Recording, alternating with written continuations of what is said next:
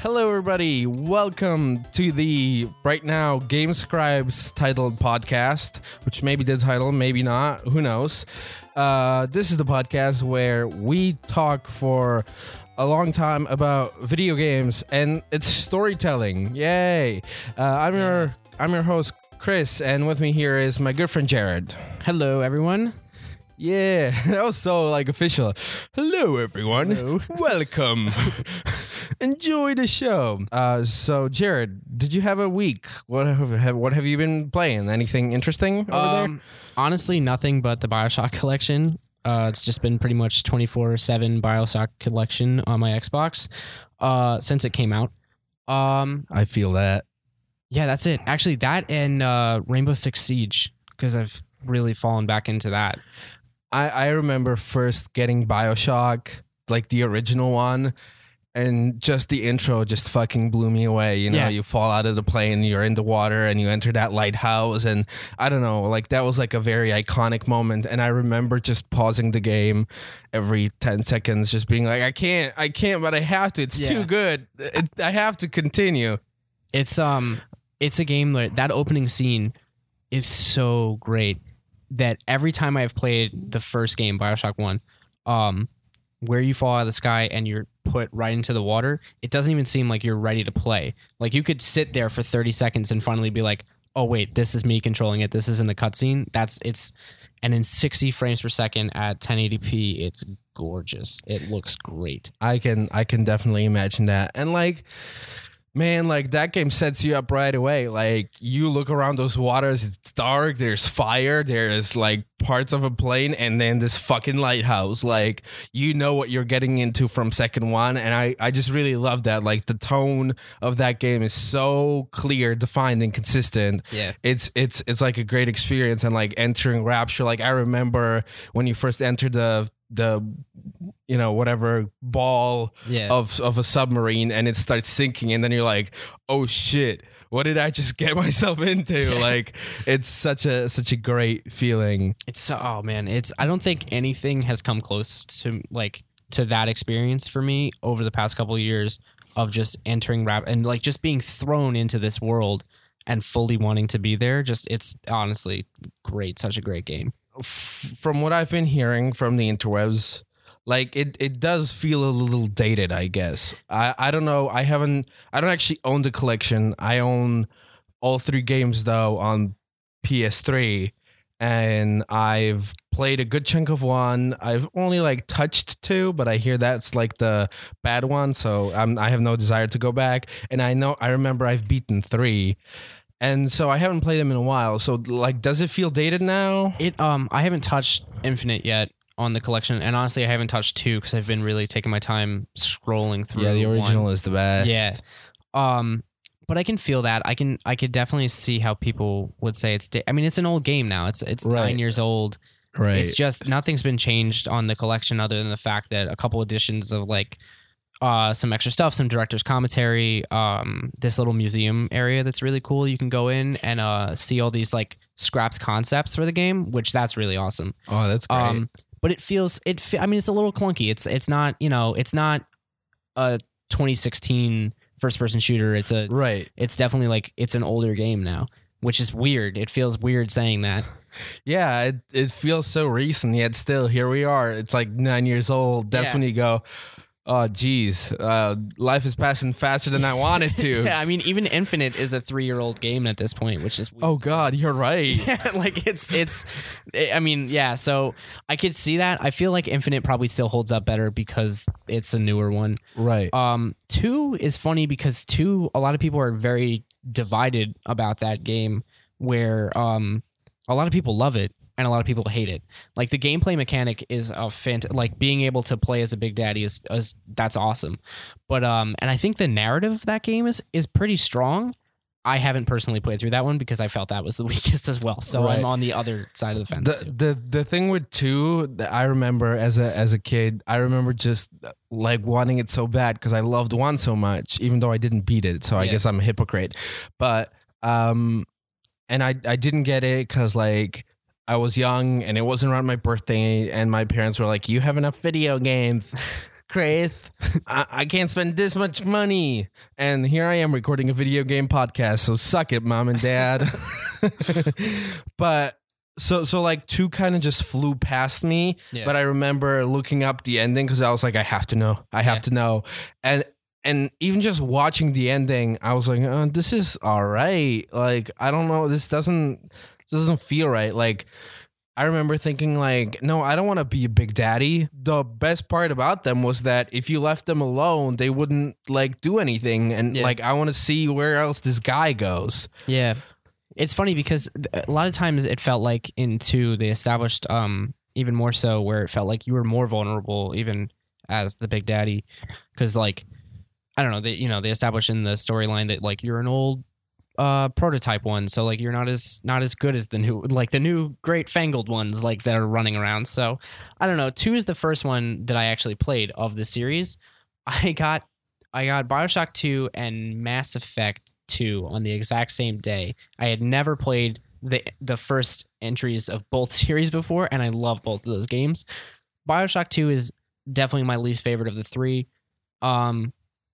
Just because it doesn't, I mean, technically it's not made by the same guys who made Infinite and 1, so like it's just kind of feels like a tacked on, like, hey, let's make you buy this game that like, let's make you spend $60 on this thing. But I mean, it's definitely a full game, but it's, I don't know, it doesn't stand up as well, I don't think. So it might be actually in the collection, one that I skip over. I think I'm going to go right from 1 to Infinite and then do the DLCs. I hear Minerva's Den is praised as like one of the best DLCs ever. That is true. Because I think people from, and don't quote me on this, so if I'm wrong, I'm sorry, but I think some people from Naughty Dog were involved in writing it. I've heard that too. So you know what? Maybe I take back what I just said. I have to go back and play BioShock 2 so I can do that. Right. So we could just get to Minerva's Den and do that because that is really great.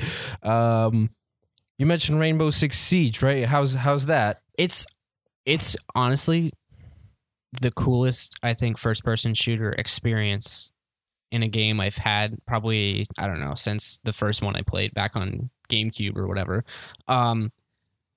Which is a weird, like my first-person shooter was a Medal of Honor back on a GameCube of all systems, which is weird. But yeah, no, Rainbow Six Siege is like, the best way to describe it is for anyone who hasn't played it. It plays like a search and destroy mode in Call of Duty, so you have 1 life. There's an attack defend mode, and it's just really fun. It's there's absolutely no story. There's not a story mode at all. It's just online multiplayer or online against bots. But it's a great game that I kind of just put on a lot. Like I think how people play GTA was just like it's mindless. Right. I can just scoot through. I just feel like first-person shooters are in this scary territory where like some people are like, "Oh, I'm so glad the Rainbow Six Siege doesn't have a story mode." Other people are like, "No, Titanfall needed a story mode," and some people are like, "Oh, what Battlefield 1 is doing is great," and it's just like. I just feel like all these developers being like, what do you want? Like, I don't know, like your Call of Duties, your Battlefields, those are games that are meant to be played online. So like it feels like the money that they spent probably doing a story mode, which hurts me as a writer, but should have just been spent making the multiplayer not suck for a lot of these games. Like, I don't know, a Call of Duty Ghost or something, like that really could have used the money spent fixing the multiplayer. But like, yeah, it's interesting to me that I like Siege because Titanfall I didn't like because it didn't have a story mode. I loved the multiplayer. It was a lot of fun, but it needed a story mode. And now Titanfall 2 is going to have a story mode. So I'm excited to see how that turns out. That'll be interesting. I remember playing like the first mission of the story mode of Ghosts. Yeah. And you take a machine gun and you start shooting it in space. And I immediately turned it off because I was like, that actually doesn't work. No, you can't shoot a gun in space. Yeah, no, I think they came up with like some ridiculous like after you do it, like, oh, this is why this works, kind of like sci-fi cop out kind of. Great. Call of Duty Ghosts' story mode to me felt like Activision or I forget, I guess it was Infinity Ward, whoever made that game of the Call of Duty developers, like their response to like Fallout. Like it was very like it was post-apocalyptic. Like there was, oh, you have a dog. Like this right. Kind of like weird like, oh, you guys like this thing? Let's do this thing so you like this which is funny because even Fallout 4 people were like, The Witcher is better. I haven't played The Witcher, which Like is it's bad that I so haven't. much. I beat it. It's so much better. Is it? Honestly. I beat Witcher 3 and then I played Fallout 4 and I loved Fallout 4, but it doesn't like it just with Fallout 4 you can again like BioShock you can kind of feel the outdatedness a little bit. Yeah. Like you feel that Bethesda's formula is going a little bit. It doesn't have the same impact that Skyrim has. Yeah. It's a little clunky. The graph it's better looking Fallout 3 and that's not good enough for 2016. That's how I felt about it. Yeah, it's funny because I was a huge supporter of Fallout 4. I thought I was going to quit my job and not go to school ever again, like, and just play Fallout 4 for the rest of my life when it came out. That's a great goal in life. I have the Pip-Boy edition. Like, I spent the money and I have a ton of Fallout memorabilia, but it came out and I played it and I was like, all right, this is good, but it feels like they took a page out of BioWare's book and it plays like a Mass Effect game. Like the dialogue options are totally from Mass Effect or Dragon Age. It's not as personalized as Fallout 3 or even New Vegas was. And I honestly can say I haven't played Fallout 4 since probably January. Like there's just been other stuff to play and I just haven't had the, time. Ever since I put it down, haven't had 1 ounce of desire to pick it back up. Honestly, yeah. And like that is a testament to something, you know, like something there is missing that whereas The Witcher 3 kept me coming back and they just did everything right from like, and even like little things like now with the collection, they like redid the trophies again. Oh, really? So like if you own The Witcher 3 and you buy the collection, it has merit because you can just re-get the trophies. Right. And they're the same trophies, but you get them twice. Yeah. I think they're giving Bethesda a run for its money. Yeah. So my week was weird because I've been just like, I've been enjoying my Vita a lot and I've been doing a lot of building games. I'm back into like a building game phase. Like been playing some Minecraft and I've been like, ooh, like this is great. Maybe I should get into Sims again or whatever. I have tried the demo for Dragon Quest Builders though. Okay. Which seems really interesting and they probably got me to a point where I'm like, okay, I'm going to buy this because this is great. Minecraft is great and all, but there's this like missing element to it where it's like you can go and build a whole town, but then once you're done, there's nothing to do with it. It kind of has like a Lego effect, right? Yeah. Like you use your manual and you build your Lego and then you put it on your shelf and you're like, now what? Yeah. Like with Dragon Quest Builders, you have like settlers and you can set up shops and things like that. Like it just makes like your creations feel alive. Yeah. You know, and like Minecraft is amazing and you can do anything in it and that's like really, really cool. But after you create whatever you're creating, it like, you know, it's like the end goal is in the creating of the thing and I want my creation to live and maintain it, you know? Right. It's funny because for a while, and I think even still currently Minecraft they're trying to make like it's got more RPG elements than it did when it, you know, launched, but it's not quite there. I can see like there's nothing like you build it and that's it. Like, yeah, it's a throwaway thing. And it's fun. Like, don't get me wrong, I love building things in Minecraft. However, like I want Towncraft, you know what I mean? Like which is funny because that's a game that exists on Steam and I bought and I played it like crazy. Yeah. And but that game is a little clunky in its own right, and it was like a early access thing, which just always means like just grit your teeth a little bit because this is rough. It's funny too because like I know we'll probably get roasted on the internet because they'll be like, why didn't you know? But there's mods for Minecraft that do these kind of things, and like I don't want to go through the hassle of install. You know, like if I'm going to do that, I'm going to do that. I want the game itself to have these kind of things. You know, like and I still like. I had to delete all of them because my computer just became all weird from it. There's that little like almost like real time strategy element to it that I like really want, and this game is at least so far really doing it for me. So we'll see how that goes. Yeah. So yeah, those are our weeks. Let's just dive right into like the topic of this week, which I thought was. Because BioShock Collection came out recently, it's not so recent now, but it's still fresh. Yeah. Let's talk a little bit about setting, right? because setting has a much bigger impact on the writing and the story of a game than people like to admit. Yeah. We just talked about BioShock and how some of its best moments came from just, getting an overview of the world. Yeah, it's the atmosphere. What are some of your most memorable settings, I guess? It's funny because I guess like what I really have enjoyed, I mean, besides BioShock, because I think BioShock is probably, or at least the franchise of BioShock is like, it's probably my favorite series of all time. But then also, I was a big Halo fan growing up. So, but that's not so much like the setting of Halo has, it changes consistently throughout the story, and it's kind of just Earth. But the thing that always like made me intrigued in Halo was like, you'll see something and it's like somewhere over there in the background of the game is something that seems much larger and seems to indicate a larger story. And it has like, and even like Destiny has those moments, except they're like much less successful about it, because with Destiny, it's like, oh, this is a pretty skybox. Cool. It's funny that we've mentioned these two games because Halo at its best was Bungie, and now Destiny's Bungie. And I think Destiny's a good game. It's a game drastically different than Halo, but also very similar. But Halo has a great story, and Destiny doesn't really have a story. Which is why I think the big rumor is that they just want to get to Destiny 2 now, because they just want to like restart. Yeah, they want to play their card of thank you for sticking with us, even though the launch was rough.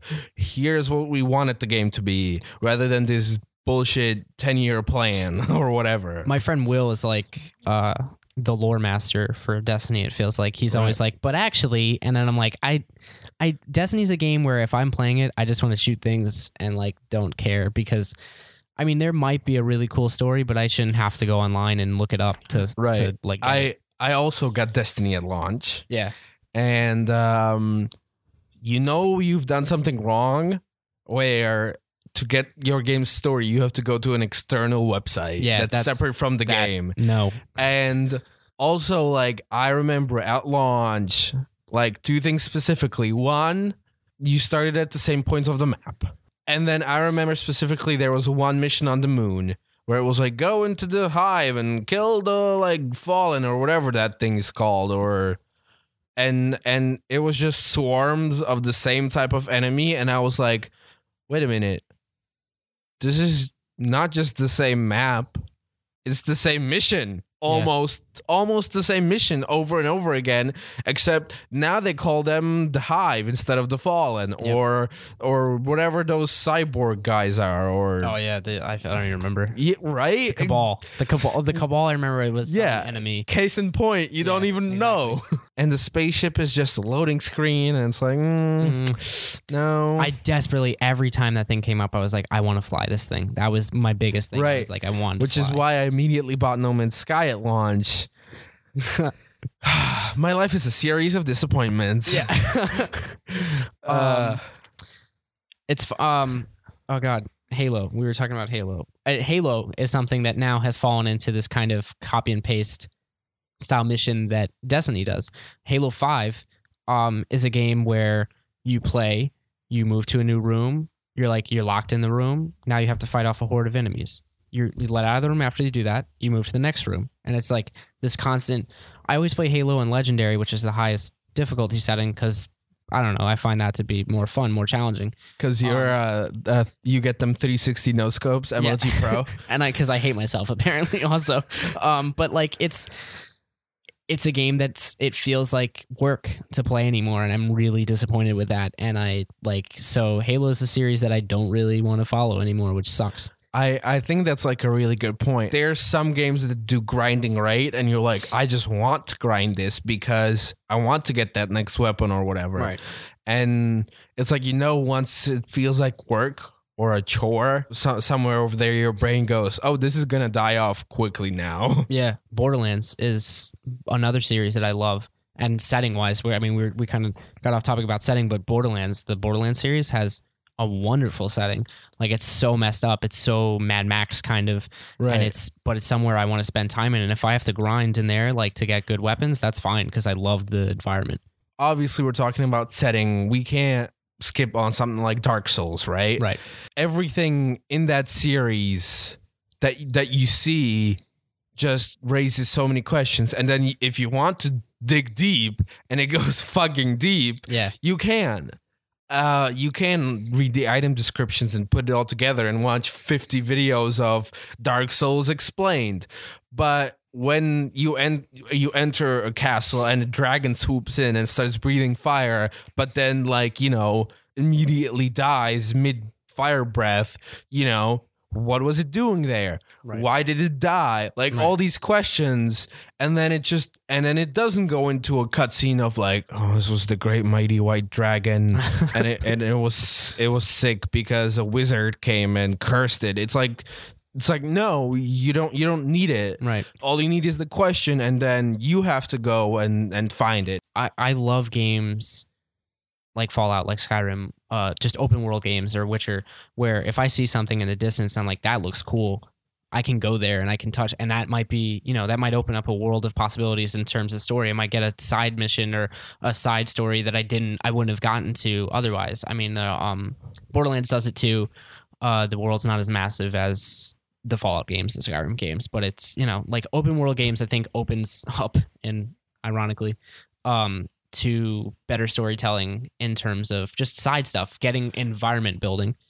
So, dude, you have to play The Witcher 3. I have to play because the side quests in that thing are excellent. So with the BioShock collection, there's a director's commentary thing, and normally that means whatever. I thought I was going to play along the game, and Ken Levine, the director of BioShock, was going to talk to me, but that's not. It's like a short thing.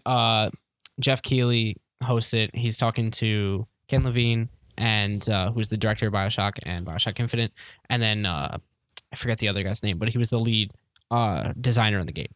But anyway, so they're talking about how the character of Atlas, how they originally cast an actor with a Southern American accent, and with playtest, everyone hated this character, and Atlas, is someone who is central to the game, and spoiler alert, but you need to trust him up front for him to betray you in the end of the game. So originally with this Southern accent, every playtester was like, I don't trust this guy. This guy's going to turn on me. So they were like, fuck, we have to go back. We have to change it. So that's how he became to have an Irish accent. So yeah, that's a lot of besides setting, which BioShock's a funny game too, because they talk about how they came up with the setting of the game first, and then everything else kind of came around that. The story was built after they built Rapture. Because the Rapture is like a character almost. Yeah, actually, 100%. Yeah, it's absolutely. Yeah. I still remember going into one of the labs and then seeing through the glass the dying doctor that writes the combination to the save in reverse on the window. Yeah. Those are moments that really build characters, and it's do the magic, I guess. I don't think I'll ever do justice to BioShock by talking about it, just how great it is. It's such a great game, and I really think it's pushed the envelope forward for what is to be expected from a narrative driven game. And it's funny because we get a lot of narrative driven games anymore that they're just narrative driven. For instance, the Walking Dead game, and I don't know, now the Batman series. Those are great games and they have great stories, but for me at least, the gameplay mechanics not there. And BioShock mixes this great story with this fantastic first-person shooting gameplay. There's there's a couple big narrative milestones in the video games. You have your Zelda Ocarina of Time. You have and BioShock is definitely one of them. And then later on you have The Last of Us, which my goodness, is basically a movie. Yeah, but which isn't it? I think it's working on being adapted right now. I think they're making it a movie. But I think with The Last of Us, the movie, the original writers are involved. Okay, good. I think with the Uncharted movie, it's different writers. So I'm gonna be skeptical of that one. That's a dangerous game, because even though I haven't played Uncharted, I have watched a lot of gameplay and a lot of walkthroughs of Uncharted, which I've done with a lot of PlayStation bigger titles. Last of Us is one of them. I've watched the entire thing without commentary through because I don't have a PlayStation. But I think for them to not hire the writers of Uncharted, which has a great story. I mean, they're great. They have awesome story. I mean, they're like, this our generation's Indiana Jones, but we play them. And I love stories like that. Like, so I think that's going to be it might just be fine. It might absolutely be fine, but I think they should have definitely gone with the writers from the game. So, or at least had them involved.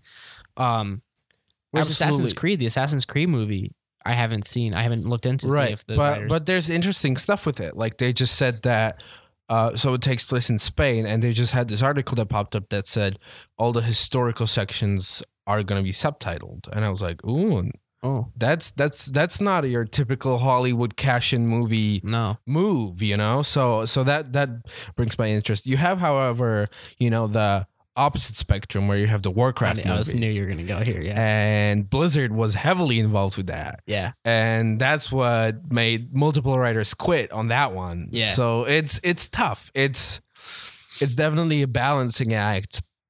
But we'll see as these movies keep coming out. One of them should hit eventually. I mean, how many video game movies have there been, and all of them have been horrible? Yeah, I mean, I honestly don't think I can think. Well, I mean, no, I can't think. I was gonna say Tron, but Tron's really, the games came after the movie. Right. Tron is also based off like an older series. Right. And, I think.